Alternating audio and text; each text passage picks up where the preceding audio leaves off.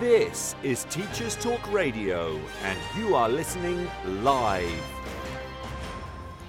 Good evening and welcome to the Wednesday Twilight Show. I've taken over Wednesday once again, and tonight's going to be a really great show because we are going to be discussing teacher training and how to manage your workload and well-being. So do join in the show. Feel free to message in any questions you may have and we will do our best to answer them. This is Teachers Talk Radio, and you are listening live. Tune in live at ttradio.org, or to join in the conversation, download the Podbean app and search Teachers Talk Radio. Follow the hashtag TTRadio. Tune in, talk it out with Teachers Talk Radio. Are you looking for lesson planning materials to kickstart the new term? We've got you covered. The Day is a global online resource that turns the news into lessons. We're offering listeners a free resource on Andrew Tate that you can find on thedaynews.co/Tate. Inspire personal development and critical thinking for your students by downloading the Tate Debate today and feel more confident addressing sensitive topics with your class. Visit thedaynews.co/Tate to find out more. This show is brought to you in partnership with John Catt Educational, publishing professional development books and resources to support great teaching and learning in schools around the world. Have you checked out their latest releases? Use the code JCTTR2324 for 20% off your order. Don't miss out. Visit johncattbookshop.com to explore their full range of titles and advance your own professional development today. Happy reading.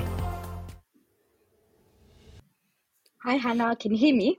Yes, I can. Thank you so much for joining me tonight. Thank you so much for having me. I'm really excited to be on your podcast today. Do you want to give us a bit of an introduction? Explain who you are, kind of what your background in teaching is.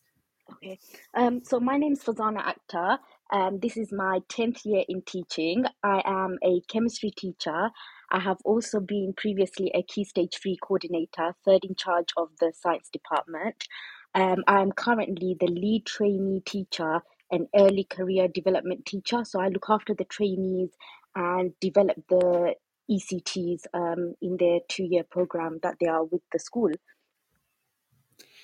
And I think we're going to have a good chat tonight because I'm also I've been having trainees for quite a few years from lots of different organisations, and I've been a mentor, and this year I'm a subject expert as well. So teacher training is one of those that I'm really passionate about, and I think it's a really important kind of conversation to have because we've got lots of issues in terms of teacher retention at the moment. I think we need to be looking after those that are coming into teacher training, and I think there's a record number of teachers that are leaving the classroom, with 1 in 6 leaving just after a year in the classroom. So we need to make sure that we're kind of giving them the right skills and the right advice to make sure that we're creating not only amazing teachers, but we're also having teachers that are going to stay in teaching for a long while, which would be great. Because I'm in my 12th year, and I just love teaching, and I think it's such a great career to have. So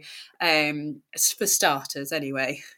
I definitely agree with you. It's an amazing career, and it's a career that I really enjoy. For me, all of the positives outweigh the negatives, the admin work that you have to do.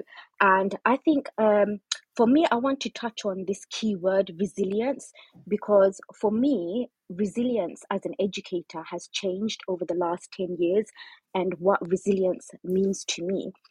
And I'm hoping that people that are going into their training year or that are new teachers, they can learn from my experience. So for me, when I first started in my training year and my NQT year, because it was called NQT at the time, I remember thinking that I just need to be resilient. And being resilient means that I have to survive. And in order to do that, because we know that the environment in teaching it's very challenging and there's a lot of pressure, it's full on. and it's a demanding career, but it's also a rewarding career. And I remember thinking resilient to me when I started in my career meant planning more, working more hours, marking more. But I think after reflecting many years later, I realized that's not actually what resilience actually is as an educator. I realize resilience is not about being tough on a permanent basis.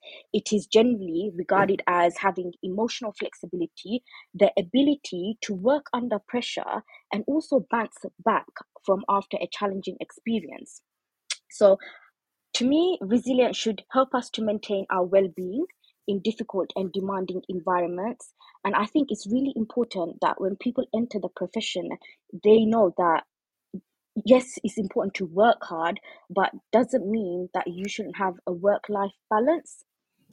And we all know schools and classrooms, they're very demanding environments depending on your timetable, your classes, the different types of students that you're encountering on a daily basis. Positive resilience can help teachers to respond effectively to this and the challenges they may encounter. Um, what does resilience mean to you, Hannah? Before I go to my I'm next part. I agree. Resilience comes up on my shows a lot. I'm so glad you've said that, because I think it is one of those things, and I think, and I like going back to what you said earlier. Is I think workload is one of those things in teachers, and we think that if we prep and put all the hours in, then we will be good teachers. But actually, it took me quite a long time in my career to realise that actually with teaching, we could work every hour of every day. We could work every evening, every weekend, every holiday, and we still wouldn't get it all done. And actually burning out and having that kind of not having that social life, you then kind of resent the job, and it kind of Mm, breaks you down. Whereas I think actually kind of realizing that enough is enough, doing it within your hours that you assign yourself, is is is still going to be adequate, and you're still going to deliver good lessons, and actually you'll learn to adapt and be able to create better lessons in a shorter time scale. I can't remember, I'm studying my master's at the moment, oh, that's and amazing. there's a thing in it, I can't remember what it's called, there's a proper theory called it, but it's to do with the amount of time. So if you give yourself Mm, an hour to get something done, you're always going to take that hour. If you give yourself 2 hours for the same task, it's going to take 2 hours. So you kind of almost need to be like, right, once I hit this point, I need to stop in order to be able to kind of free up your spare time. And I remember it was maybe my fourth or fifth year of teaching. There was an NQT that joined my school, and we would all chat about him because he would work every single weekend, and he dated a mhm. teacher as well. So they both would literally spend their whole weekends planning. And we were like, it's not sustainable. Like, you're going to have to, at some point, you're going to have to learn that this isn't the way to kind of continue. And it is especially in your teacher training year, because there's so much to take in. You want to do well and you want to do a really good job, but actually sometimes less is more, and kind of you're going to be much better prepared for that lesson if you had a decent night's sleep and you come in fresh and re-energized, than actually kind of working like, and like you said, thinking that resilience is that kind of working and having everything perfect. But nothing's ever perfect, because the children never react how you think they're going to react. And actually I think that's a bit of resilience, is learning to adapt to a situation and having that ability to have something up your sleeve and be able to adapt in a situation, and always be kind of creative, and thinking of new ways and new ideas of way of breaking it down, because you may think that you plan something perfectly and the kids are like, what, no, don't get that, and then you've got to kind of go backwards. So it's teaching is great, but it's there's lots of different kind of things that you have to do that perhaps aren't necessarily thought about as traditionally within teaching before you get into it. I agree. And also, like, just touching on resilience and finding a way of life that is sustainable. Like, you can have a great career in teaching, but you have to also make sure that it's sustainable for your work-life balance. And for me, like 10 years on, this is my 10th year in teaching. And it's finally like, I've realized, to me, to be a resilient educator, there are four key things that I've identified. And resilient educator is able to reflect. So I think it's really important, like, to understand what went well, what can I do better? And if something went wrong, that's fine, because we're all learning on the job. And I will say there are things that I feel like that I can still work on 10 years later. And I'm always thinking, how can I be better? How can I reflect? And I think being a resilient educator that it reflects, that is very important, because by doing that, by reflecting, you can empower yourself and other people around you. Number two, a resilient educator sets boundaries. I think this is really important, because we can't spend the weekend, Saturday, Sunday, marking, and then going into work Monday to Friday and not feeling refreshed. I think setting boundaries with your work, making sure that you understand what your own expectations are. And I think when you have boundaries, that helps prevent burnout and it preserves your energy. So I think that's another key takeaway to being a resilient educator. Number three, a resilient educator prioritizes the workload. And I always say this to the trainees and the ECTs in our school, that whenever you feel overwhelmed, like, take a minute to yourself and think, okay, what do I need to prioritize? Because we all know that the checklist in teaching, that is never ending. There will always be more to do. So prioritizing the workload, and you are able to take action, and in return you will feel confident and you'll feel competent. Number four, a resilient educator is not afraid to ask for help.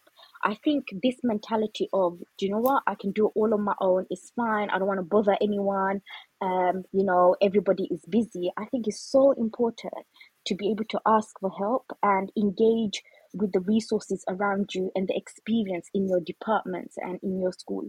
And one thing that I've learned is resilience is the ability to thrive and not survive. I think when I first started, especially in the first 3 years of my career, I think I was like, I just need to survive, I need to be resilient, and I need to keep pushing through. But resilience is the ability to thrive and not survive. So those are my key takeaways, I think, from being a resilient educator. I completely agree, especially that bit about it's about thriving and not surviving, and kind of looking at it and different things, and especially boundaries. I'm still not the best of them. Always ask for help, but also Yes. be conscious of when you're asking for help.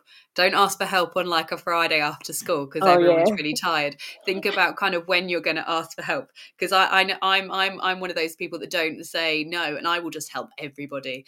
Oh my God, I'm like I that just can't too. help it. So, and that's generally what we all like as staff. So I do think as a trainee, do ask for help, and also get involved in the staff rooms, because my school has multiple staff rooms. And when I joined this one, and I did it at my old school as well, I made myself, even though it made myself a little bit uncomfortable, I went and ate in different staff rooms on different days. So I got to know different members of the staff that are in different departments, and they have different conversations as well about different students and different kind of like subjects. So I find that really interesting. But it just meant that I just knew more staff to be able to ask for help or ask for advice, and do go and observe people. Like, you kind of do the learning what's quite often at the start, where you go and shadow a child and go see them in other lessons, and then that's kind of it. But I think it's such an important thing that we need to have open doors and be, if you're like, I want to learn how to do better questioning, and just email, even if you emailed like an all staff email and just be like, is anybody doing that this week? You'll find that staff will reply and be like, yeah, come and watch me do it. I'm doing it on this lesson, and kind of using that and kind of go and see it firsthand being done before you have a go, because we're all want to help, but there's wealth of resources in school, but I think people quite often get stuck in their little department and don't necessarily go and see elsewhere. Oh, I'm so glad that you said that, Hannah, because I think that is so important, like, to go and observe other teachers, not just in your subject. Because in terms of, for example, doing a practical activity or group work, I think going to art or PE, you will see how they do it differently, and maybe how you can embed that in. For example, if you're doing a science lesson and you're teaching a biology lesson and you want to do a practical, and I think we can learn from different teachers, even in terms of behavior management, and also how some students behave very differently in different lessons. Like, Yes. you might have a difficult student in your classroom, and you might think, well, I'm trying everything, why is it not working? But if you go and observe another teacher, you might see, oh, they're using a different strategy, and maybe you can embed that. And I think what you said is so important. Like, it's so important to go and observe teachers in other departments and use the wealth of experience in the school, in the department, because I'm sure everybody in the school combined together, we have so many years of experience. That's my thing. I always say, go watch the catering teacher, because they get knives in that room, so they are on it. If you want to see behaviour management at its best, go watch the catering teacher. Is always kind of my suggestion. But I remember I got into teaching in quite a weird way. So I actually went and interviewed for a maternity cover as an instructor, and that was my first ever lesson I ever taught, was my interview lesson, and I got a job. And I did it kind of for 3 years, because one person got pregnant and then another person got pregnant and the first person got pregnant again. And I did my teacher training as salary directed. So I was normal teaching hours Monday to Friday, but I had observations, and then the Friday would go on my course and do my training. So my NPQ year or my ECT year wasn't until like actually my 4th year of teaching, and I joined a new school because nobody else would get pregnant. It was the second year of opening, so we only had year 7s and 8s, 12s and 13s. So they put my mentor as the head of maths, and he came and observed one of my lessons. And because we didn't have many kids in the school at the time, because of the number of year groups that were there, they put all the kids with the learning difficulties and behaviour difficulties in one class. So they had an LSA for their maths and science and English lessons, but actually they had their break when it came to the art lesson. So I had all the kids that were really difficult in one class with no help. And I remember him coming and observing me doing a printing lesson, and he watched me do it. And then he went and saw my head of department, and he went, I've got a whole new respect for art teachers. He went, that was utter chaos, but it was such organised chaos. It was brilliant. He's like, I never seen teaching like it, but I just never have been outside of my department. And that was him as like having been in teaching a little while. So it's kind of, I think it is really interesting to go and see other people. And I think we stop that as well as we go in like later kind of into teaching, but I think it's still something important to do. So don't stop it, and don't feel embarrassed or anything asking to go and view people, and don't feel like you can only do it at the start. Do it throughout your year and in your ECT years as well. Yeah, I definitely agree with you. Did you do the school direct teaching training? It was called salary directed. Yeah, it was quite a long Oh, I time did ago. that. Yeah. Yeah, I did that too. So I did the school direct salary program. So I did have I had a mentor, and I had a PCM and lots of support there. And I remember I had these very like challenging classes, and I was like, oh my God, is this is this how teaching is going to be? But I remember like those kids that were quite challenging, I went and observed them in a different lessons, and I was like, okay, so this is the key takeaway. This is what I need to do. And I think going and observing other teachers is a very powerful. Um, Also, one advice that I will give to ECTs and trainees is, when you do have challenging classes, embrace it and see it as a challenge. Ask for help, but embrace it, because from that you can learn so much. And when you go into your 3rd or 4th year in teaching, those type of classes will really build you in terms of how you manage behavior, how consistent you are, and you learn a lot from them. When I compare my set 1 classes, I think I had one set 1 class during my training year, and the rest were like lower set classes. And when I compare both the classes, I feel like I learned a lot from both of them, but I definitely feel like my lower set classes challenged me more. And I was like, this is hard. But many years later, I feel like those are the classes that I learned the most from. Yeah, I think they're also the more rewarding to teach, because Yes. actually I find those kids that are really difficult and that everyone kind of talks about as being really difficult. But actually when you make the connections with them and you crack them, and they succeed, it's just really satisfying. Like, that's one of the things that I really like about teaching, is seeing the kids that everybody think is just going to fail succeed, and proving that they can succeed. You just have to kind of work at it. And I'd say if you do have kids like that, generally, like, I do think it is actually across all of them. If they're behaving badly, there's generally a reason for it. There's generally something that, and it's not personal, it's not you. And you need to learn that their behavior, the way they speak to you, is not directed at you. It's to do with something that's probably going on at home, with their family, or with their friend circle. And actually they've got lots of other stuff going on, and they're just kind of angry, or they haven't had any sleep, or they've had to care for somebody at home, so they've got a short thread. So actually, it was kind of really go and see your Senko, go and see your head of behaviour, and find out about the kids that you're having issues with. My school does like this passport where they actually interview the kids, and they say a little bit about them and what works for them and what doesn't, and what strategies the kids have suggested that work for them, but also their key workers have suggested. But my thing is, just have a little conversation with them, even if it's not necessarily on topic, and find out what makes them tick.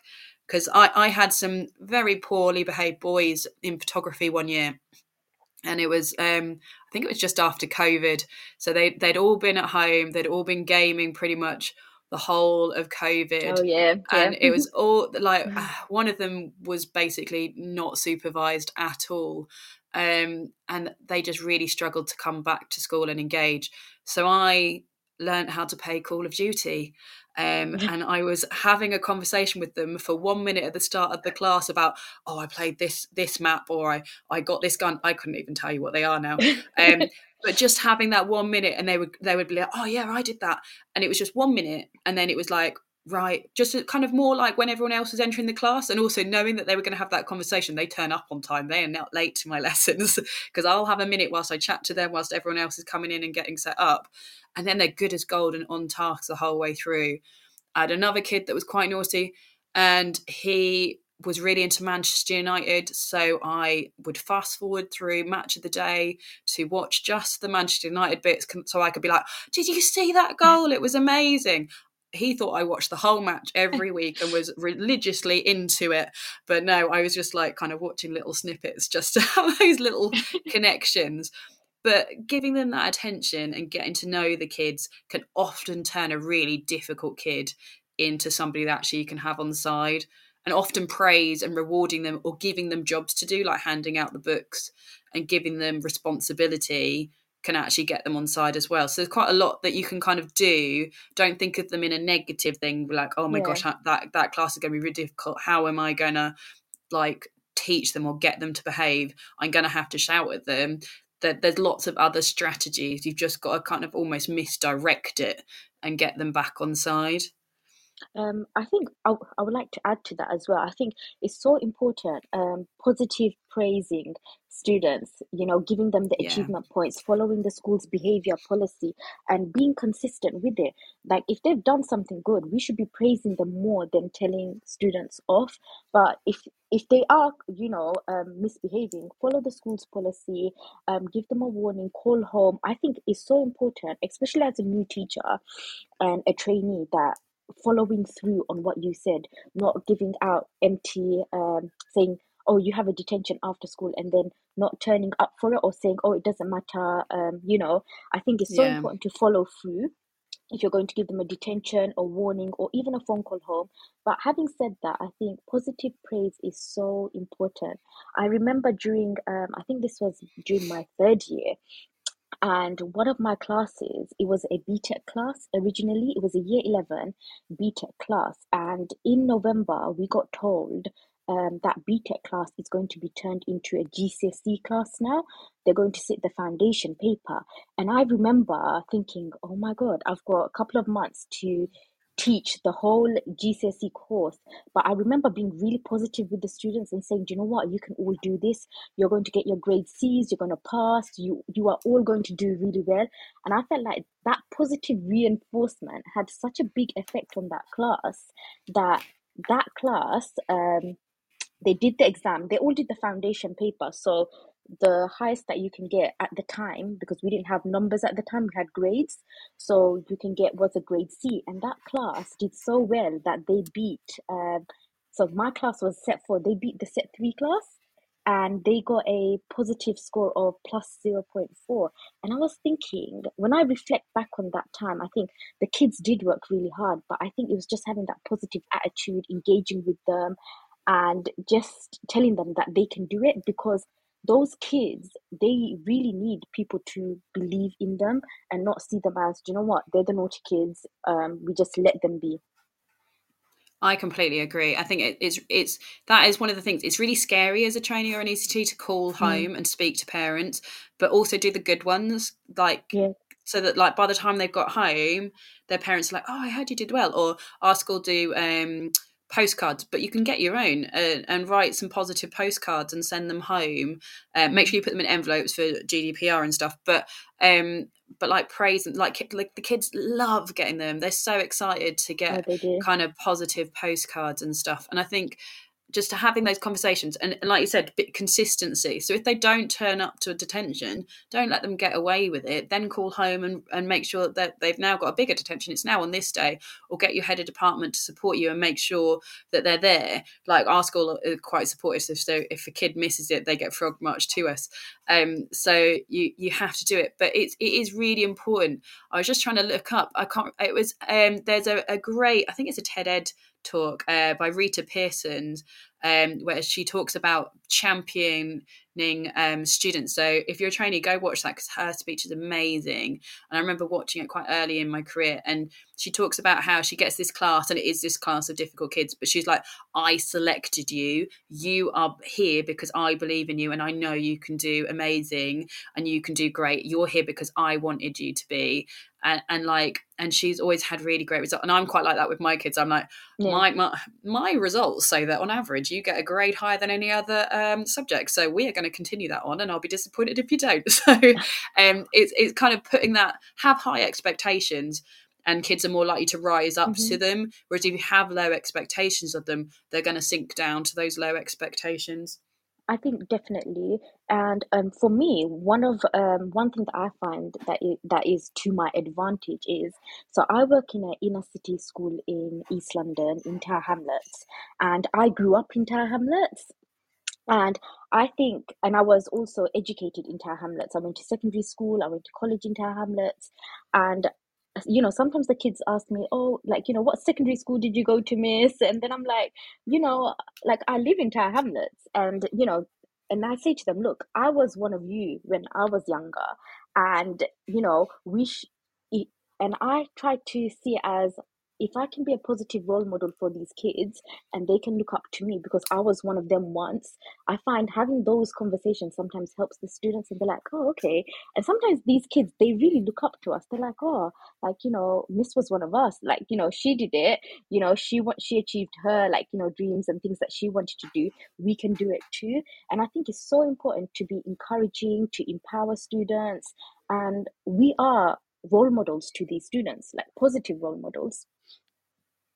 I completely agree. I think that's also the other side of it. Don't be a big, scary, intimidating person. Make sure that they can see you're a person too, and kind of let them in a little bit on your life. Not too much, but just Yeah. so they know that you're a person as well. Like I was quite ill last year. I broke my foot and then got a DVT and a pulmonary embolism. And I'll openly Wow. go to my kids like, the reason I've been off is because I've got a blood clot in my lungs. Like I can't project. So when I'm talking, I need you guys to be silent because it hurts for me to have to tell you to be quiet and raise my voice. And they're good as gold, and they're really understanding and kind of that kind of just being human or being like I always say to all of the kids the day that before open evening, I'm like, right, the teachers are here late. We are here till like 9 o'clock tonight. We are hosting kind of hundreds of people for open evening. You need to be good as gold for your teachers tomorrow because they're going to be tired. If you put a step wrong tomorrow, that is the day you're going to get detention, and quick. So like be kind to your teachers and kind of just letting them know these little things. Or I'll say to the kids, I'm like, oh, I was here till this time last night doing open evening. I'm a bit tired today, so I Yeah. just need best behaviour today. And kind of just being open and honest with them. But they also like the other stuff. I take my kids surfing because I'm by the coast, and they're quite, Oh, what are that's you up to nice. this weekend? I'm like, oh, Miss, we're going for a surf this weekend. And they find it quite funny that like we actually hang out outside of school. They find that bizarre that we don't sleep in a little hole in school. So it's kind of becoming a human to them. And no, It is. and It is. yeah, and same as I'm dyslexic as well, and I quite often make mistakes on the board. And actually, I have done a previous show with the English teacher that's dyslexic, and we talked about it there. And like the other week, she actually had a kid like quite rudely point out her spelling mistakes, and it made her, she took it really personally and got herself really upset. And it is really hard when we make mistakes. We set ourselves such high standards, but like quite often, I quite early on realised I made a mistake. I forgot to put an apostrophe and can't on a quiz.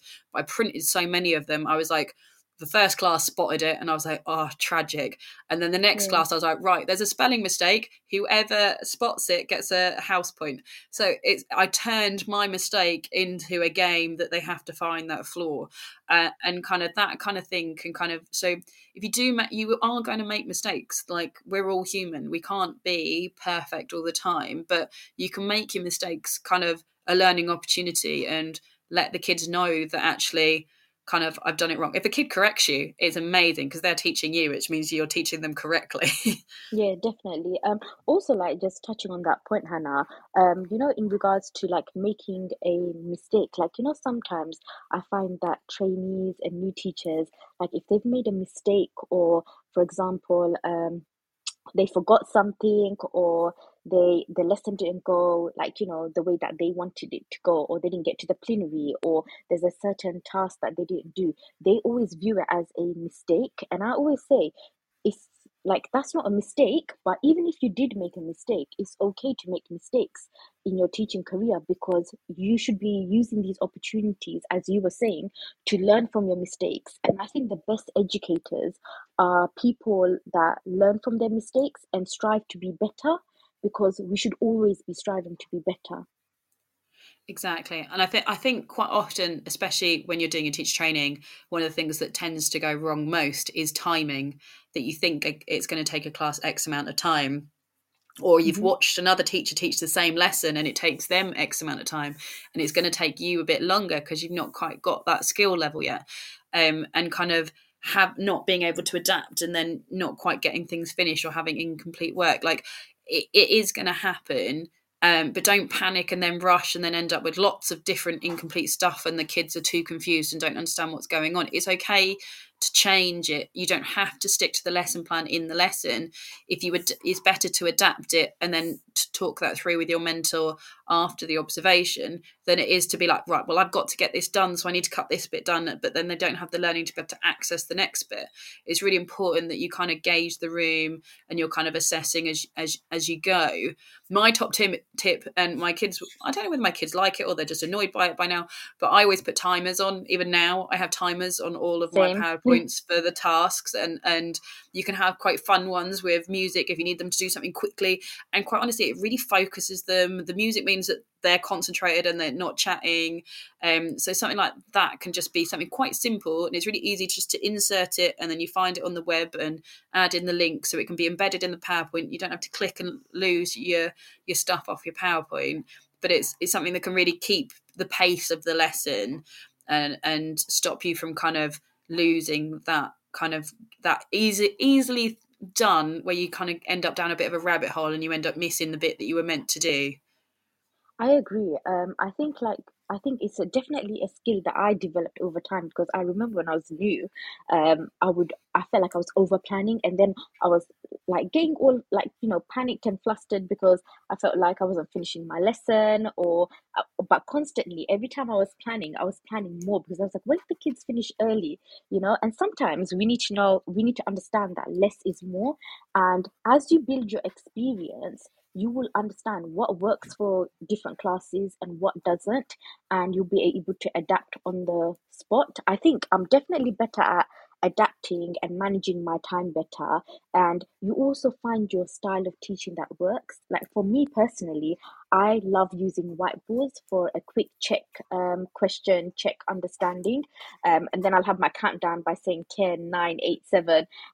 So I find that works quite well. Plenary activity, I'll have an exam question. Starter is usually something that it's like a recap or a retrieval activity from the previous lesson. So I think as the years go by, you definitely find your style and what works for you. And we're constantly being, like, given CPD at school. And I think having CPD in school, not just like, the CPD that you receive for your training year, but CPD as a whole school, I think definitely engage with that. I would advise trainees and new teachers to engage with that and use that and go and talk to people that are part of the teaching and learning team. If you want advice on something, or if you want to better a certain type of practice. I think that's very important too.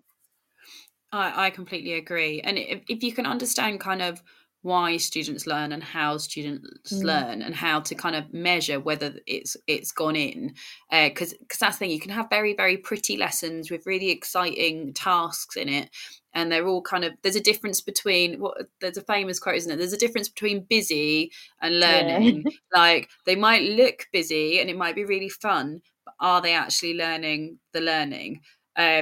Everything that they need to know. So it's important to kind of gauge regularly whether they're actually kind of taking it on board and doing what you've asked, or whether they just look busy. It's quite an interesting Yeah, one. definitely. No, I agree with that actually. That is really true. I think for me mainly, my main focus is deep learning.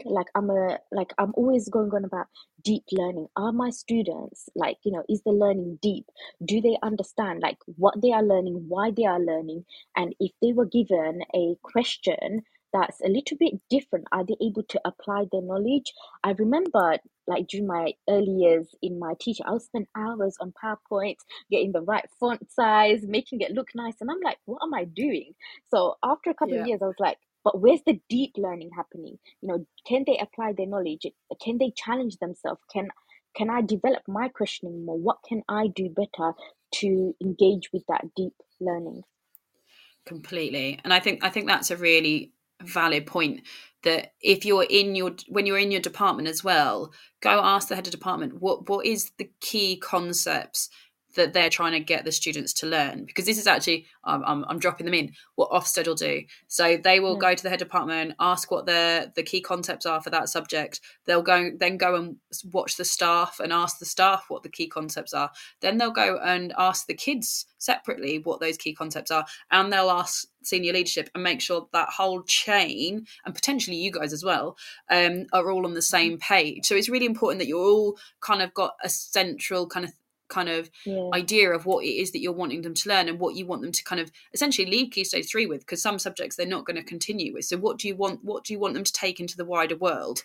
And I think that's what embeds the learning, is if you can get the kids to understand the point of what you're trying to teach them and give them a bit of a wider context into the outside world, and kind of give them an idea, like, we're going to be learning this because this will help with this. Or I quite often go off on a tangent with like, but what about this? And kind of give them deeper questions and flip questioning, and get them to have really good debates and conversations about things, because they're the lessons that they're going to remember. They're going to be like, I remember that time that I talked about that was really interesting.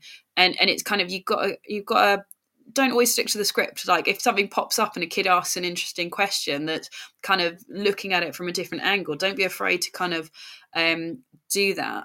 And I think questioning is quite an interesting one. Kind of moving on to that, I think questioning's become very big in teaching over the last few years, in terms of kind of how to do it properly. And I guess we're kind of more questioning, aren't we, nowadays, to check the learning. But do you have any good ways that you do that with the type of questions you're asking? So the type of question that we really like doing is Socratic questioning. So making sure that the questions aren't just closed questions, like yes or no questions or one-worded answers. So Socratic questioning is like asking them a question and then building on that question, and getting more deeper into the content and the topic that we are talking about. And also we do this thing where we do like we pause for a second and we discuss like the question that we're talking about. We think about it, sorry, and then we bounce the question to different students. So one student will give an answer, and then we'll be like to another student, okay, can you expand on that? What else can you tell me about that? And then by the end of it, we have a really nice structured answer. Yeah, I actually did a very similar one. When I was training, Mm. I couldn't remember how to do it. So I wrote on pieces of paper and stuck them on the wall at the back of the classroom so the kids couldn't see them, but I saw them when I stood at the front. Yeah. And they said A, B, C. So the kids didn't have a clue what they meant. But for me, it was add, build, and challenge. So I'd ask a question, then I'd get the next person to add to it, and then I would ask another question, get them to build on can they rephrase that answer or build on it or add some better descriptive words to that answer, and then the challenge would be the flip question at the end. So but I really, really struggled to be able to remember that, so I put it up on the back of my wall just to remind me. So don't be afraid of doing stuff like that as well. Even to add to that, Hannah, like, sometimes like I write down questions in my notebook, like, and I would say to all teachers, like, don't be afraid to, like, write some questions down in your notebook and take that to your lesson, because that's fine, and from those questions you can ask the kids those questions, and you might even come up with even more better questions. Yeah. And it's good to retrievals is something that everyone will learn about. It's very, again, something that's become very big, and that idea of kind of linking into previous learning, re-quizzing them on previous topics. So there's that flow. They're not forgetting stuff that they learned last year, that you're still linking it in. Like for me, for art, I'm very knowledge focused, even though we're a practical subject. So my kids all learn their colour theory. So there's no kid in my school that is colouring for the sake of colouring. They are picking colours because they work well. So they're either picking complementary colours, they make it stand out, or they're making harmonious colours because they blend well together. They're not selecting colours randomly. Every child in my class, in any year group, you could go in and ask them why they're colouring in those colours, and they'd be able to tell you. And that's the kind of level that you want. You want high standards, and you want your kids to kind of have this key knowledge, but you need to be able to kind of put that into all of your lessons so it flows and links in. And if you can work out what their prior knowledge is, so that's quite important, because if you're going in and taking over a new class, learn what they already know is quite important, I think. I agree. Also, like, when it comes to questioning, there's so many different ways of doing it.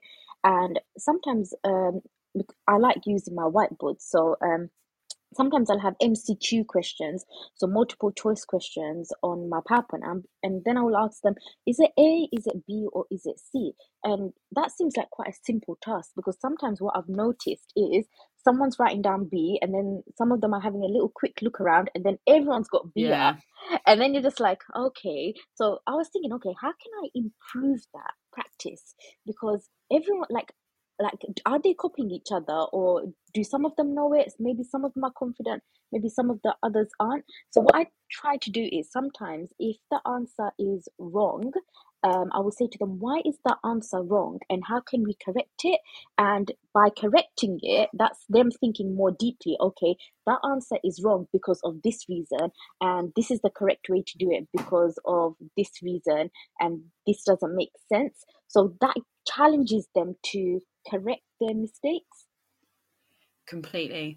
And I would say my big thing that I tell my trainees, I know it's art, but I know of other subjects that do this as well, is to get the scheme of work and do it yourself.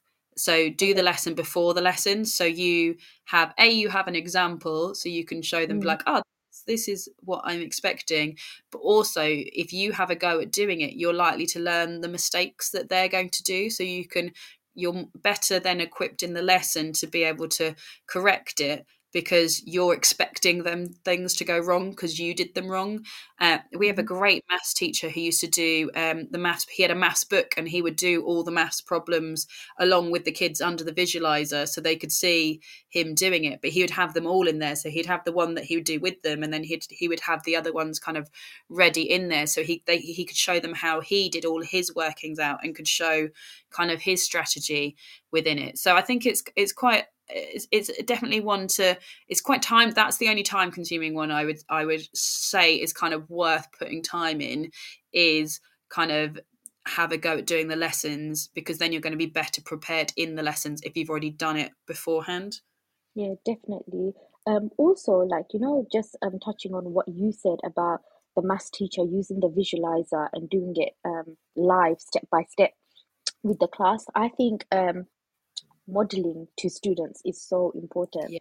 Like modeling, like what a good answer looks like, and explain, going through it with them step by step.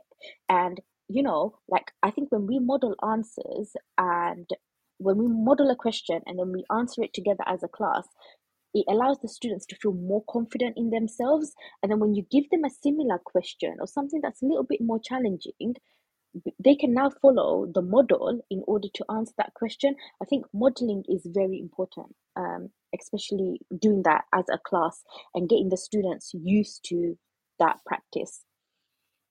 Exactly. I think that's really important. Right, we're going to play our news and find out what's going on in the teaching world this week, Okay. and then we will chat some more. So if you've got any questions you want to ask us, feel free to put them in the chat and we can answer them as well. Are you looking for lesson planning materials to kickstart the new term? We've got you covered. The Day is a global online resource that turns the news into lessons. We're offering listeners a free resource on Andrew Tate that you can find on thedaynews.co/Tate.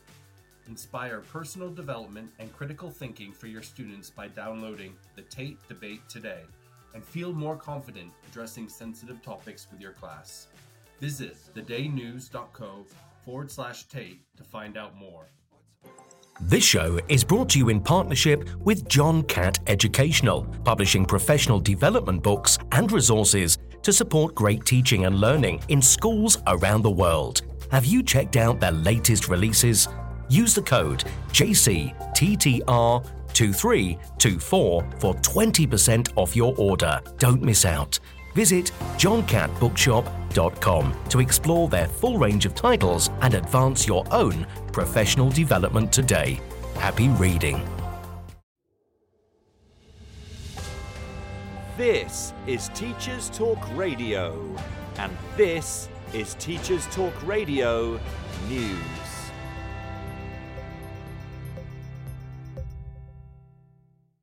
A record number of students from disadvantaged backgrounds have applied for the most selective UK university degrees, says a report on the BBC News website.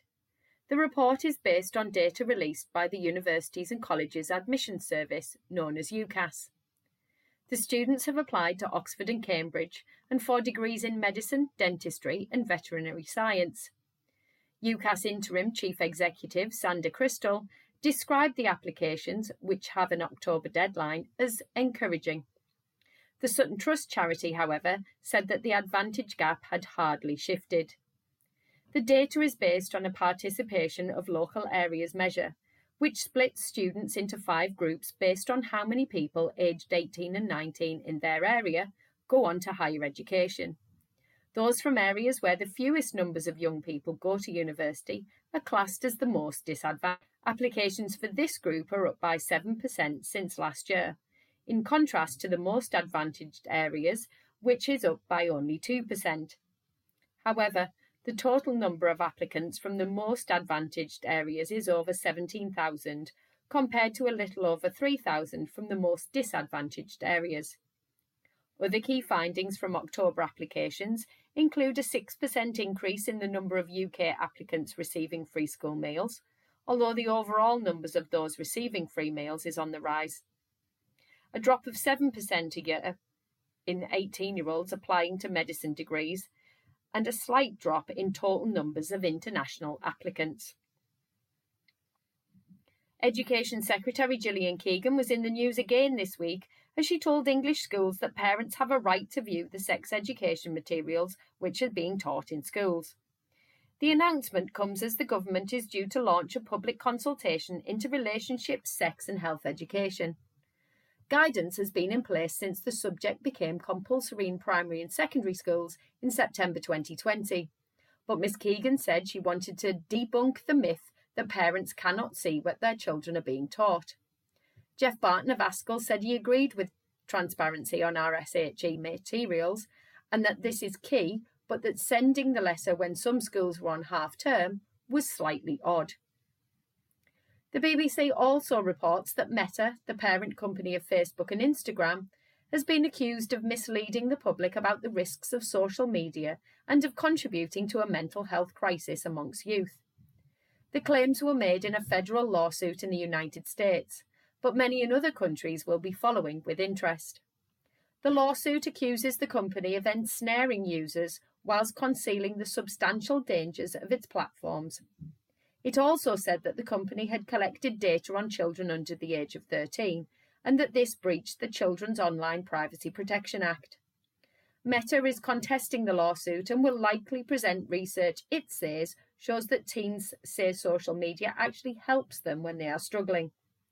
It's not the first time social media companies have faced lawsuits, but it is the first time so many attorneys general, 33 in total, have signed such a suit, in addition to those already filed by families, young people and school districts. Those working with children and young people in the UK will undoubtedly be interested in the progress of the lawsuit. Dyslexia Scotland has announced on its website that former Strictly Come Dancing winner and Dyslexia Scotland ambassador Hamza Yassin will talk to an audience as part of Dyslexia Awareness Week Scotland. Yassin, who is dyslexic, became an ambassador for the charity earlier this year. He says he is passionate about sharing his story during events held in the first week in November. In a week where The Guardian reports that more than 1 million UK children experienced destitution, their families could not adequately feed, clothe, clean or keep them warm, the BBC covered a story of a primary school in Peckham where most children are homeless. The school has nearly 300 pupils, all of whom receive free uniform, trips and meals. The school conducted a survey in which most families describe themselves as living in non-secure tenancies. This can mean sofa surfing with friends, living in B&B accommodation or living in hostels. Parents of children at the school spoke positively about the support they received from the school, but also focused on the toll the uncertainty took on them and their children. Meanwhile, The Guardian tells of concerns expressed by poverty campaigners, teachers and welfare workers about the damaging effects of destitution, including physical ill health, mental illness, school absence and poor behaviour. Both articles can be found online and give more details on the latest findings. Finally, Schools Week reports that as many as 1 in 10 school workers had to wait over 60 days for DBS checks last year. A Freedom of Information request showed that 2.5% of those submitted took more than 60 days to complete, more than triple the rate in 2021 to 22. Jeff Barton of Askell says it all adds to the pressure that school leaders and teachers face in recruitment and reflects the widespread underinvestment in public services. A spokesperson for the DBS said neither Ofsted nor the D.A.V. have raised any concerns about delays. This has been your Teachers Talk Radio News with Jo Fox. Linking in with the news there and them talking about dyslexia in Scotland, I think it is really important to know your students' learning needs, but also that's one of those things that it's quite a big task to know them all. And you get different students each year as the groups are swapped up, and that's another set that you have to learn and know all of them. And nobody's expecting you to be an expert in dyslexia or ADHD or these different learning needs very quickly. But do establish the ones that need the most help first, and kind of speak to your Senko is gold because they will know like what will help them, but also kind of what will help one will help most. Quite often, like we a lot of ours have do now and do next tasks. So either on their whiteboard we write what they need to do now and then what they need to do next, so they know the steps. Or I quite often, I'm just a visual learner. I know that learning styles don't exist, but I still believe in them. It's my controversial teaching opinion. So I quite often have like step by step instructions, and then I'll have pictures next to them as well. And then I also I record myself a lot, so I record all of my demonstrations. And then also it means that if kids have missed the lesson, or I've got kids that need to watch a demonstration more than once to be able to understand it, or they can pause it, then they have that opportunity to. And I've built this bank of resources as I've gone through the years, because each year I do record a different thing. But it's kind of what will work for one generally works for a lot of them, and low ability students it will help a lot of the students, the scaffolding that you put in. So don't feel like you only have to do it for that one student. Do you feel like you can use it across the classroom? I think that's quite a common misconception, that is kind of, you just do that for that one student, but actually it will benefit them all. Yes, I agree with you, Hannah. Also, like, when you said that the Senko is gold, like, it's so important to use, as I was saying before, the experience, like, in your school. So the Senko, and also reading the education healthcare plans of the students, because they are available to us. And on the plans, you will see, what works for the students, and there's, like, advice and tips on what you can do in your classroom. And usually in our school we have like designated like teaching assistants that will Yeah. come to support students. And I think one thing that's really important is use the member of staff in your room. They are there to support that student, or maybe a group of students. And I think it's so important that sometimes what I like to do is, like, before the lesson starts, quickly, like, have a quick catch up with the teaching assistant. Or sometimes when I see them in the school or at break time, or like sometimes I will go find them and I'll have a quick catch up. Oh, this is what I would like you to do. Or when they come in, I'll be like, okay, this is what I would like the kids to focus on, if you can help me out with this. And I think it's really important, like the teaching assistant, they're a resource in your room, Yeah. a valuable resource. And it's so important to use them. And I know sometimes, when they go into different subjects, that subject may not be their subject, like science might not be their subject. So, I do things to help them out as well. So sometimes I'll have like mark schemes, or sometimes things a little bit broken down, how I want them to explain it to the students. I think that really helps. And they're quite good to go and talk to if you've got issues with students, because they'll be spending quite often whole days with them, and they'll be able to kind of give you an idea about kind of strategies, or which lessons to maybe go watch them in as well. It's quite an interesting one. We've got a question for you. What is your favourite part of teaching? Oh, okay. So what's my okay? So I think my favorite part of teaching is, there's quite a few things. I think knowing when you're teaching and you know that you're educating students, and that group of students that that are finding things difficult to understand, or they might have SEN needs or different types of needs, and when they get it, and having that, I guess, that light bulb moment, and they're so happy they've got it, and they've done really well. I think seeing those moments, as well as when I'm helping a exam class, like my year 13 chemistry class and my year 11 GCSE exams, and we're pushing right through to the end of the exam year, and they're coming into my revision sessions early in the morning with my year 11s. I have been known to be the teacher that brings in the students 7 a.m. in the morning for revision lessons. But knowing that we're all in it together and we're striving for those great marks and pushing them, I think that's really great. Also, like, on results day, when they get amazing grades and they've made it, and they send you those emails, or they write you a card and they say, thank you, miss, for everything. I couldn't have done it without you. There's quite a lot of things. I think something that's really close to me is, as I said before, I work in a school in inner city London, in East London, in Tower Hamlets. And knowing that I grew up in Tower Hamlets, and I know the challenges that the students face it's a deprived area, and knowing that I'm giving back to the community and I'm helping the future generation in that community to strive for success, to strive to be better, and to want more. So definitely that I can go on about this, but I'll stop there. We've got a couple of other bits. Lydia's put a good point in. She said about talk to other teachers about students as well, and see if there's any interventions or anything they're doing that are working. Excuse me, because I think that's quite often you can feel like, oh, I'm struggling with that class, like it's just me that's struggling, but actually other teachers are as well, and actually we all struggle sometimes, and sometimes it's nice to chat to other people about it. I think definitely sharing practice. You know how you were saying before, like, and that doesn't need to just be in your department. It can be from other departments, finding out, what works for them with that particular student, and then you might want to embed that into your lesson. I think that really helps. And we've got another question. How do you think teaching has changed you as a person? It's a good one. Oh, that's a really interesting one. Um, I would say yes. I think it's definitely made me more confident as a person. It's made me I don't know how to explain this. It's quite that's a really interesting question actually.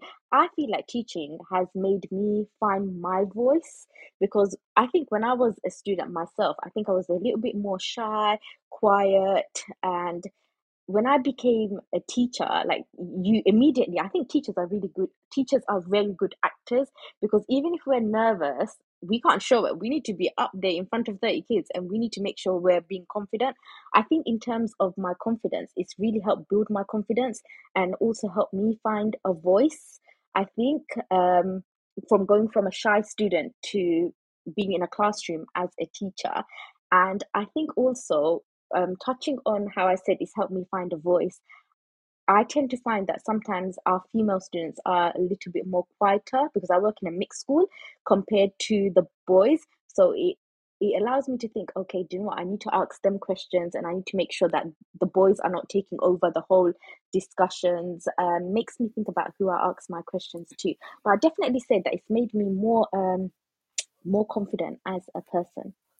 I would agree. I think that's my thing is that I've found my voice and my place to have my voice, and Mm-hmm. I've become more confident and more resilient. Like I'm quite a strong. Like this, it takes a lot to knock me down. Like I'm quite a Definitely. confident person, but also is that's that funny side and that interaction. Like especially with art, when we get onto GCSEs and they get to pick their own topics, and they quite often pick something that's quite they're passionate about, whether it be women's right or Mm-hmm. gender equality, and having that place where the kids find this safe place to kind of talk to you is really interesting. I actually got a Christmas card year before last from one of my year 10 students saying that she found life quite dark, but art was Yeah. the light, and Mm-hmm. she hated coming to school, but if she had art, Mm-hmm.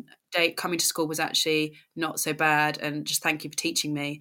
And by the time she left year 11, she would come to every after school and hang out with me after school, and she just became this really bubbly, intelligent, well spoken, very argumentative, but I love that about her. Confident kid. So from going through this, from when I started teaching her in year 10 to like not wanting to come to school, she was constantly truant, to being this kind of confident kid. And I remember her mum coming up to me at prom and going, you changed her life, you made her so confident. And she was like, if I don't know what she would have ended up like if she didn't get you as a teacher. And it is those little things that kind of can make a difference, and you know that you're in the right place. Like I fully believe that I am in the right place doing the right job. I think There's some good old questions coming in tonight. If you could change something in the education system, what would it be and why? am I allowed to say the admin? Yeah. Oh my God. I think in the education system, I think I think marking the admin side of things, I think if we can have more support on that, that would be great. And also, I think sometimes we focus so much on exams, exams, exams, but learning should always be fun and encouraging and it should inspire. But we always feel like we're always pushing towards that. And there's so much pressures on teachers to get those grades, and Yeah. if they don't get those grades, what are we doing? What can we do better? What can we do more? And I think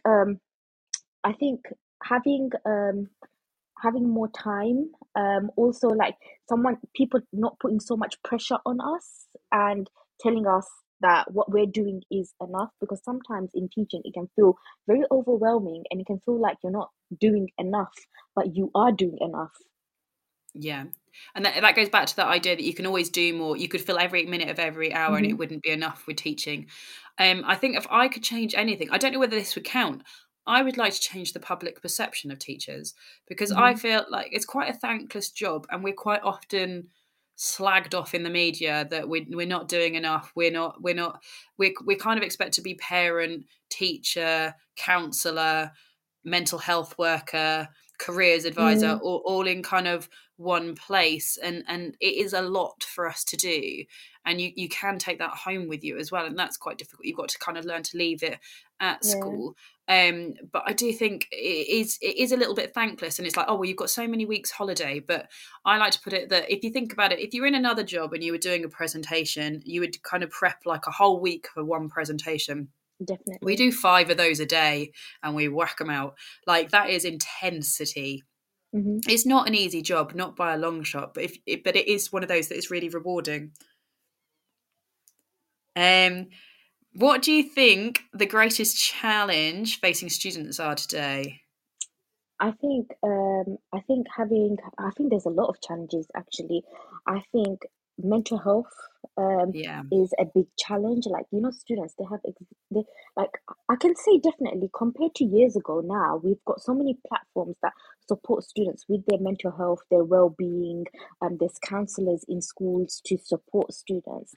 And I think one of the things that students are really struggling with right now is that pressure, whether that's that pressure from home or pressure within themselves to do well, because constantly, and I'm not saying like it's the education system or it's their fault, but there's that constant pressure of you need to be doing this intervention, you need to be doing this, you need to be doing this, you haven't met your target, I think mental health is one of the greatest challenge that students are facing. But I would like to think that there's better platforms out here and there's teachers and counselors to support students.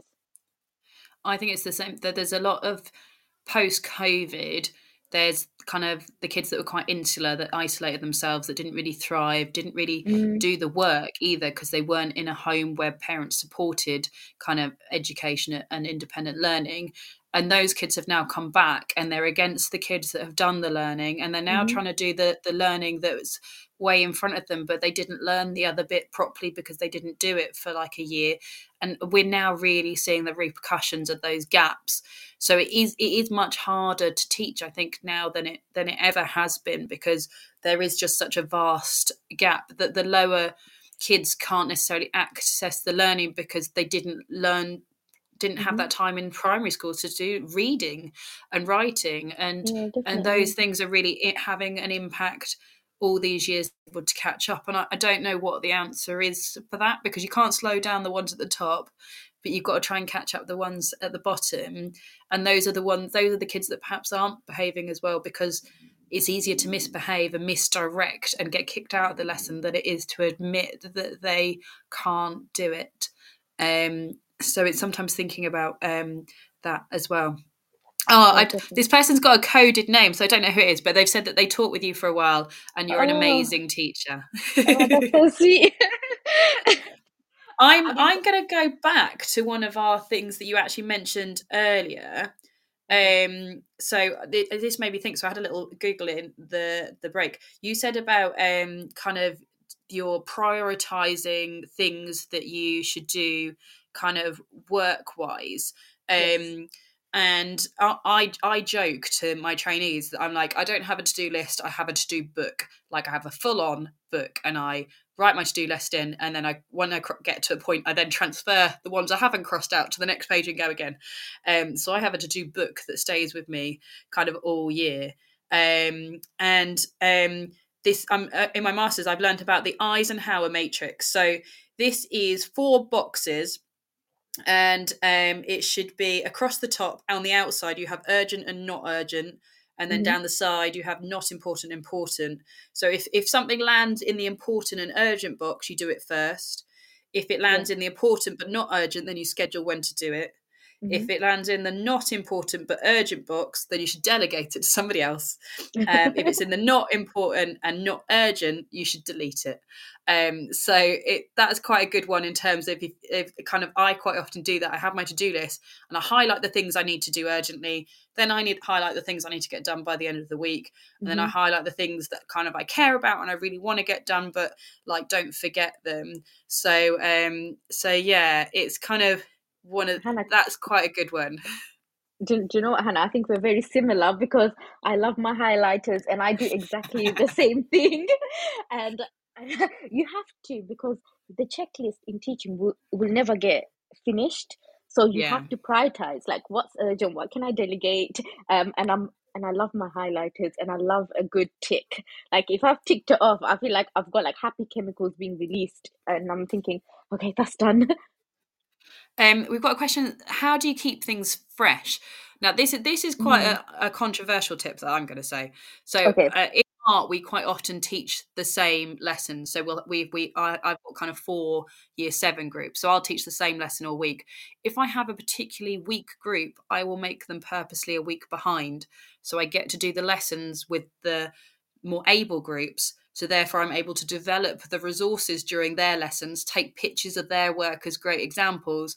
So when it comes to the other group, they've suddenly got all these extra scaffolding tools rather than going in with the hard group, really struggling with them, not getting them to where they need to be, and then like being a little bit disheartened by my lessons, or actually then putting all the effort into this other group and then they're miles ahead.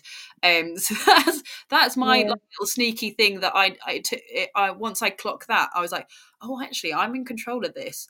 Like I always have in my schemes of work, like extension / bring it out if I'm sick cover lesson that kind of, and also especially with bank holidays and teacher training days, the groups don't finish at the same time anyway, so I'm not putting them at a massive disadvantage by just knocking them back a lesson compared to the others. But I would say, like, kind of, especially when you get into your ECT years and you've got your full control of your timetable, I would go in with your best group first, because they're going to tell you everything that's wrong but in the nicest way, and they're going to give you really great kind of examples to be able to help you with your other lessons. Yeah, I agree. So in regards to keeping things fresh, so we have, like, we've been working for 5 years now on our curriculum, developing the science curriculum, and different departments have been developing their curriculum in their departments as well. So we all have like set PowerPoints that we have to use.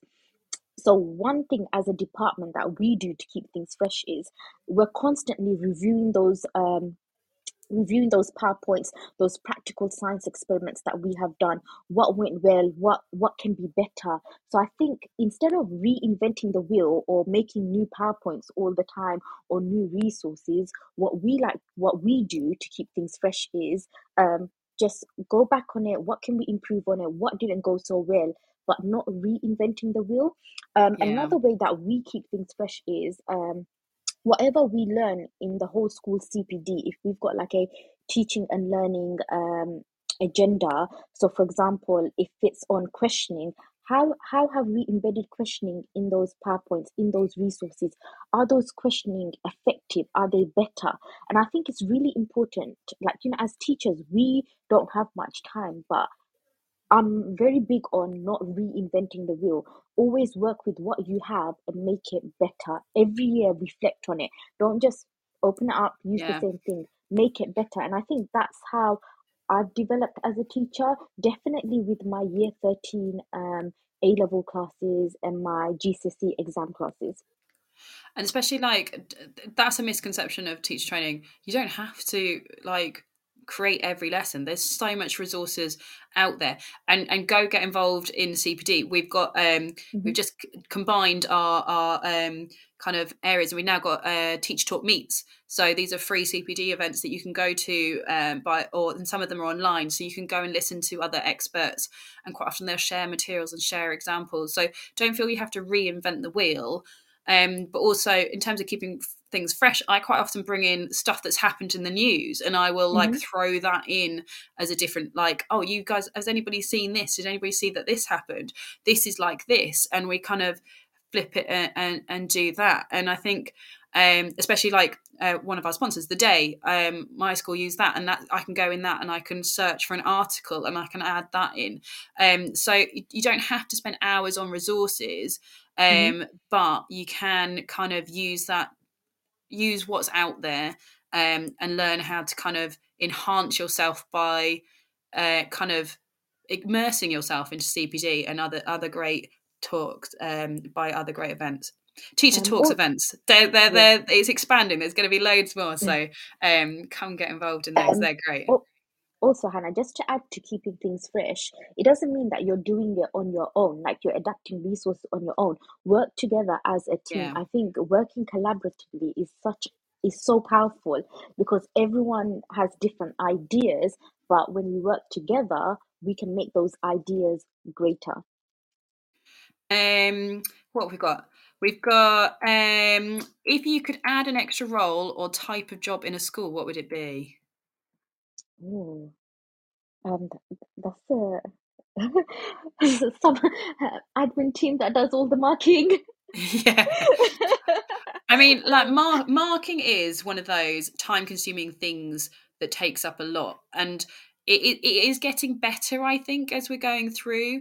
But one thing I would say is, I had a trainee a couple of years ago, and she's like, I need to mark something for my assignment. I need some evidence to show I've marked something. And I was like, why are you marking it? And she's like, because I need to tick something for my assignment. I was like, well, if you're going to mark your group, we're all going to mark them. So you can't mark one year 7 group and give them feedback without the rest of the year 7 having the same piece of work marked and getting the same feedback. So whatever you're marking, we're all marking it as a department, because we're not feedback. So we're all going to do it. So it has to be for the student. So this is my big rule in teaching is, does it benefit the students? If it doesn't benefit the students, don't do it. So if you're like marking for marking's sake, like 3 weeks later and they did it ages ago, and actually they're going to have forgotten, it's not going to help them to have like a red sentence in their book. Does it help them? How does it help the students? Is it worth it? And think about how you can do it in a timely manner, I think is so important. And actually it made her go, oh, okay, right, so I need to pick something that the kids is going to improve the kids' work, and it's not like, and it changed the way she thought about kind of marking. So definitely think about that. I'm a big fan of kind of like whole class marking, so kind of picking out a 10 books from a class, looking at them all, writing out the general misconceptions.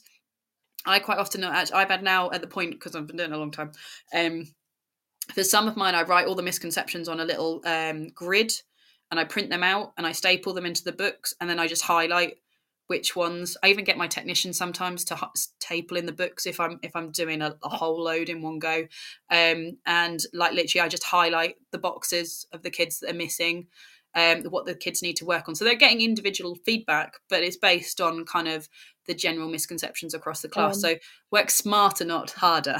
Yes, definitely. I would like to add to that as well. I think when you go into a new school and you're a trainee or a new teacher, I think every department has a marking policy. And in our school, every department has a marking policy, and that looks different. And I really like the fact that you said, is the marking benefiting the students? That is very important. Like, what are they going to take back from my feedback? If I've given them 5 out of 6 for a question that I have marked for them, but what are they getting back from that? Are they just getting 5 out of 6? They got, 5 out of 6, 6 out of 6. But giving feedback is very important. Okay, you can improve your question further by, you missed this out. Can you answer this question to make your answer even better? I think peer marking and self-assessing using green pen is really important. That also helps, and it also helps the students as well to identify what they have got wrong and what they can improve on. Exactly. I think like if you're going to do like a little quiz, you can get them to self-mark it and then be like, right, who got question 1 right, who got question 2 right, and you can very quickly see where the misconceptions are in the class, and then that should be your starting point of what you need to change or adapt in the class, or do an exit ticket, or get them to answer a question on their way out, and then you know kind of how many of them are getting it right. And like kind of if you do it quietly and you call them up one by the door, so they kind of can't hear each other's answers, but you can kind of get a gauge of whether they understood it or whether did they miss it and actually need to redo it. And that's fine as well. We're not perfect. It's fine for them to not quite get a concept and have to redo it or do it in a different way or kind of recover it. Like it's never going to be perfect. And some classes will get it and some classes won't. Like every class is different. You can absolutely nail it and be like, oh, that was beautiful. Teach the same lesson to another class and it go terribly wrong. So every class is different. Yes, I agree. Every class is different. Do we have more questions, Hannah? Well, I forgot. What would you do if you had a difficult, difficult teacher or TA? How would you approach that? Okay. Having difficult conversations in a workplace. Okay, so what I would do personally is I will have a one-to-one chat with that colleague, and it depends on what the situation is, and that will be like our informal chat, and also, like, if there's areas that they can improve on. It depends, I guess, what we're discussing, what we're talking to this teacher or colleague about that's difficult. So for example, if it was a lesson that didn't go too well, or something happened in the lesson and this has been happening continuously, what I would do is I would have an informal chat, just find out from them if something's going on and how I can support them, and then help put in action plans. And then after, what I will do is, I'm just using observing a lesson as an example, then go observe them, see how they're doing, check in with them. But if it's continuing and they are being difficult, or things are not getting done, then I will have a formal meeting with them, with their line manager. And I think it's really important that we're supportive, we give people chances, but also whenever we need to rein it in or get someone else involved or have a formal discussion, that's really important to do as well. I think it's one of those. If it's like another member of staff or something, Mm-hmm. you don't know what that person's situation is. They might have stuff going at home and actually Exactly. they're just really struggling, and then not being short on purpose, they're just having a difficult time. So try not to take it personally. If it's, I always say, like, kill them with kindness, always be polite, but also kind of email or follow up with an email. So if you've had a conversation and maybe you weren't quite overly happy, they weren't maybe taking what you wanted them to do on board, I'd maybe follow it up afterwards and be like, oh, it was great to speak to you after the lesson. Thank you for assisting. It'd be really great if you could do this next time, and then you've got a paper trail as well. If they then repeatedly don't follow your instructions, that you kind of have really tried in a nice way to say, can you help me with this, or can you do this, or kind of things like that. So I think that kind of thing is quite important. Lydia said on the resources, you have to be a magpie. That's what her teacher trainer told her, that you have to be a magpie. You have to steal everybody else's shiny, beautiful work. And that's the thing. You don't spend hours on making beautiful PowerPoints. It's painful. It is. There's a great thing on PowerPoint now that quite often designs it for you and makes it look very funky. And Canvas is also quite good at that. But don't reinvent the wheel, no, because it's not worth it. And same with like loads of beautiful handouts and things like that. Obviously the scaffolding is important. My big thing is take photos and examples. Like if you're doing experiments and things like that, I guess like video the experiments, and then you can quickly recap them on fast forward and stuff, so that if you're trying to get them to then visualize it, or you had kids that missed it, that were off, because that's quite a big challenge I think now with the fact that kids are quite often off with COVID. Like kids seem to be ill more or absent more. It's how you still get those kids to be involved, and how you adapt, because otherwise you've got lessons where you've got kids that have missed it and you're trying to do the next bit but they haven't got the other bit, and how you kind of link those together can be quite difficult. Yeah, I agree. We've got another question. Any tips on how to get parents involved in their child's learning? I think there's different ways to do that, I guess.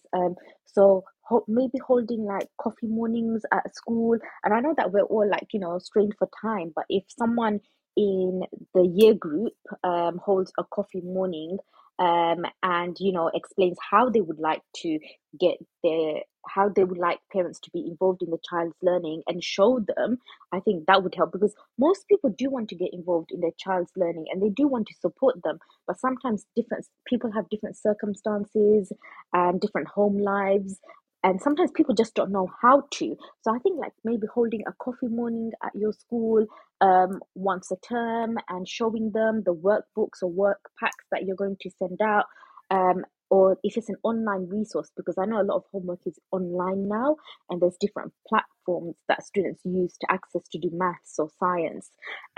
So I think showing them, I think that's quite powerful. Like bringing them in, showing them, letting them ask questions so they can feel comfortable.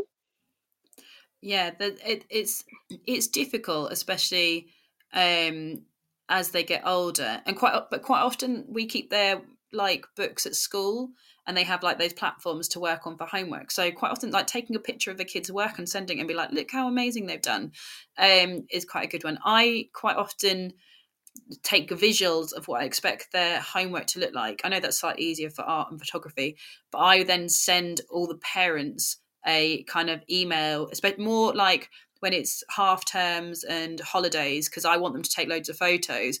I send them the homework as well and be like, this is what I've asked your child to do. This is what it should look like. In case you're going to really, really nice like places, I'd really like them to take some photos. These are the kind of camera angles that I'd like them to use. It'd be really great if they can aim for kind of this many, and kind of get them involved in it, because actually that wields way more results than later. I mean, I have an art department Instagram, and I'm a little bit smart in the fact that for open evening we laser cut our own rulers, and we had the Instagram put on the rulers, and then we gave them to all the year 6 children, and we got said to the parents, follow the Instagram. We took photos on the open evening, and then they could go on and see the photos on the Instagram after the evening, and then they can I see really the like that. work. The kind of run lots of competitions as well. Our school does a parent bulletin that goes home to parents every Friday. We do that I too. make it a thing that Yeah. I always make sure I put some kids' work in that. Basically, the bulletin is me. But kind of encourage sharing good things that the kids are doing and promoting that, and just kind of make yourself visual, I think is a good one.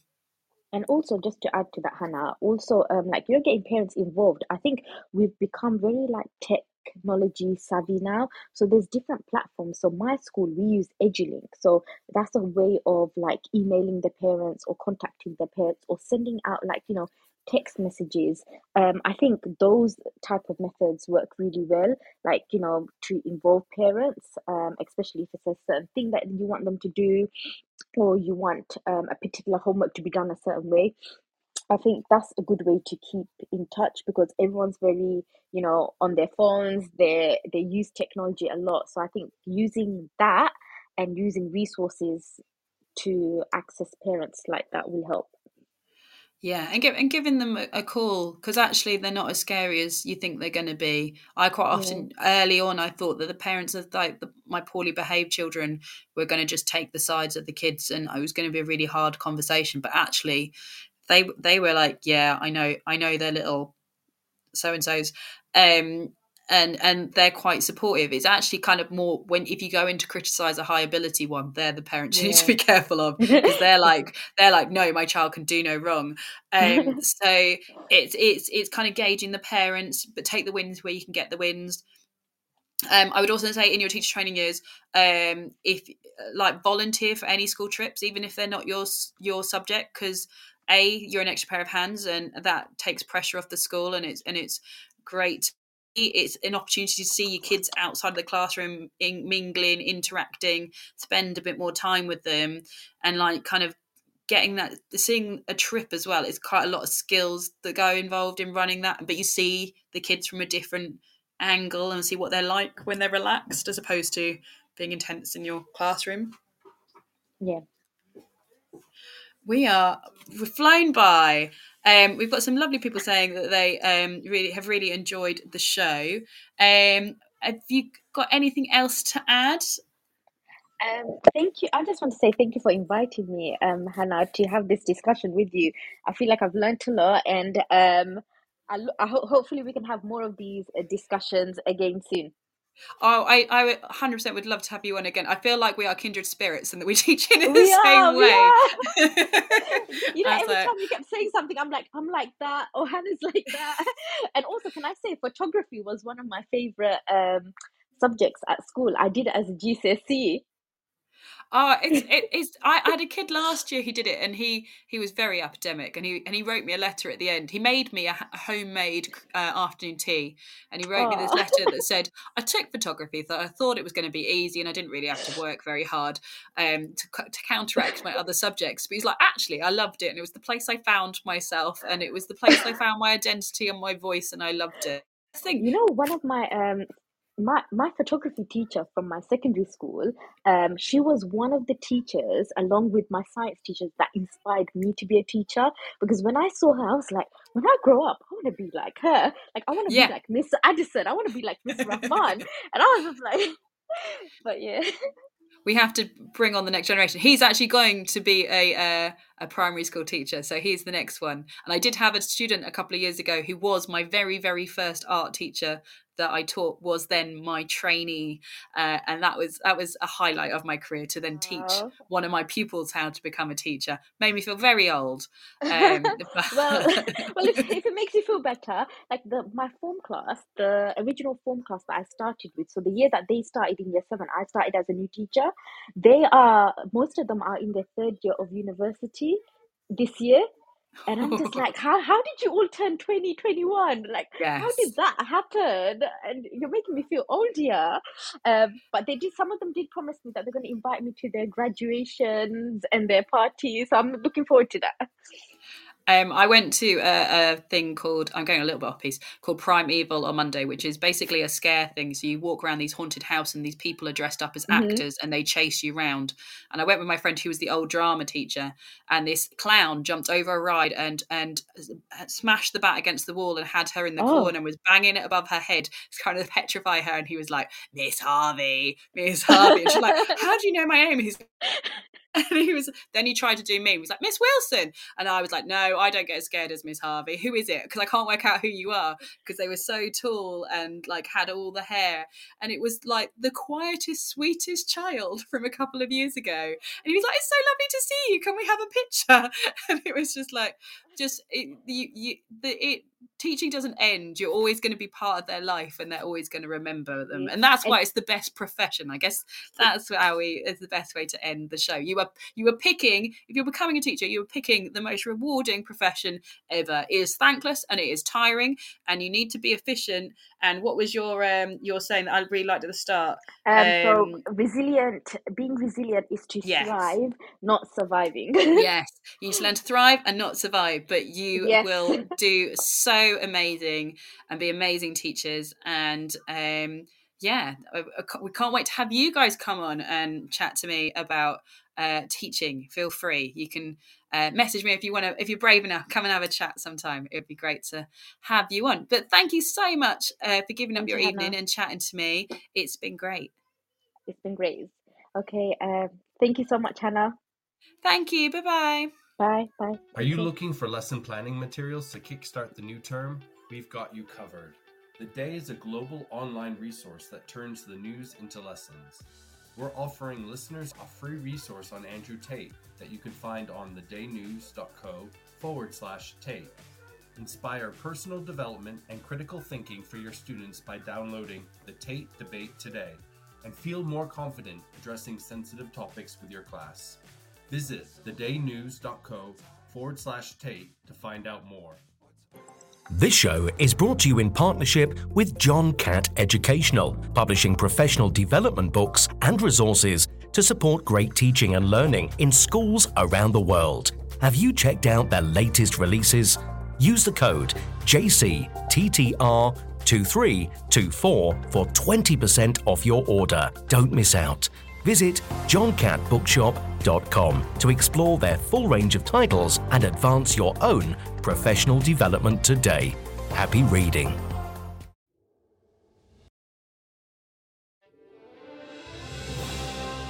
You've been listening to Teachers Talk Radio. Tune in live and listen back at ttradio.org. We look forward to hearing from you next time on Teachers Talk Radio.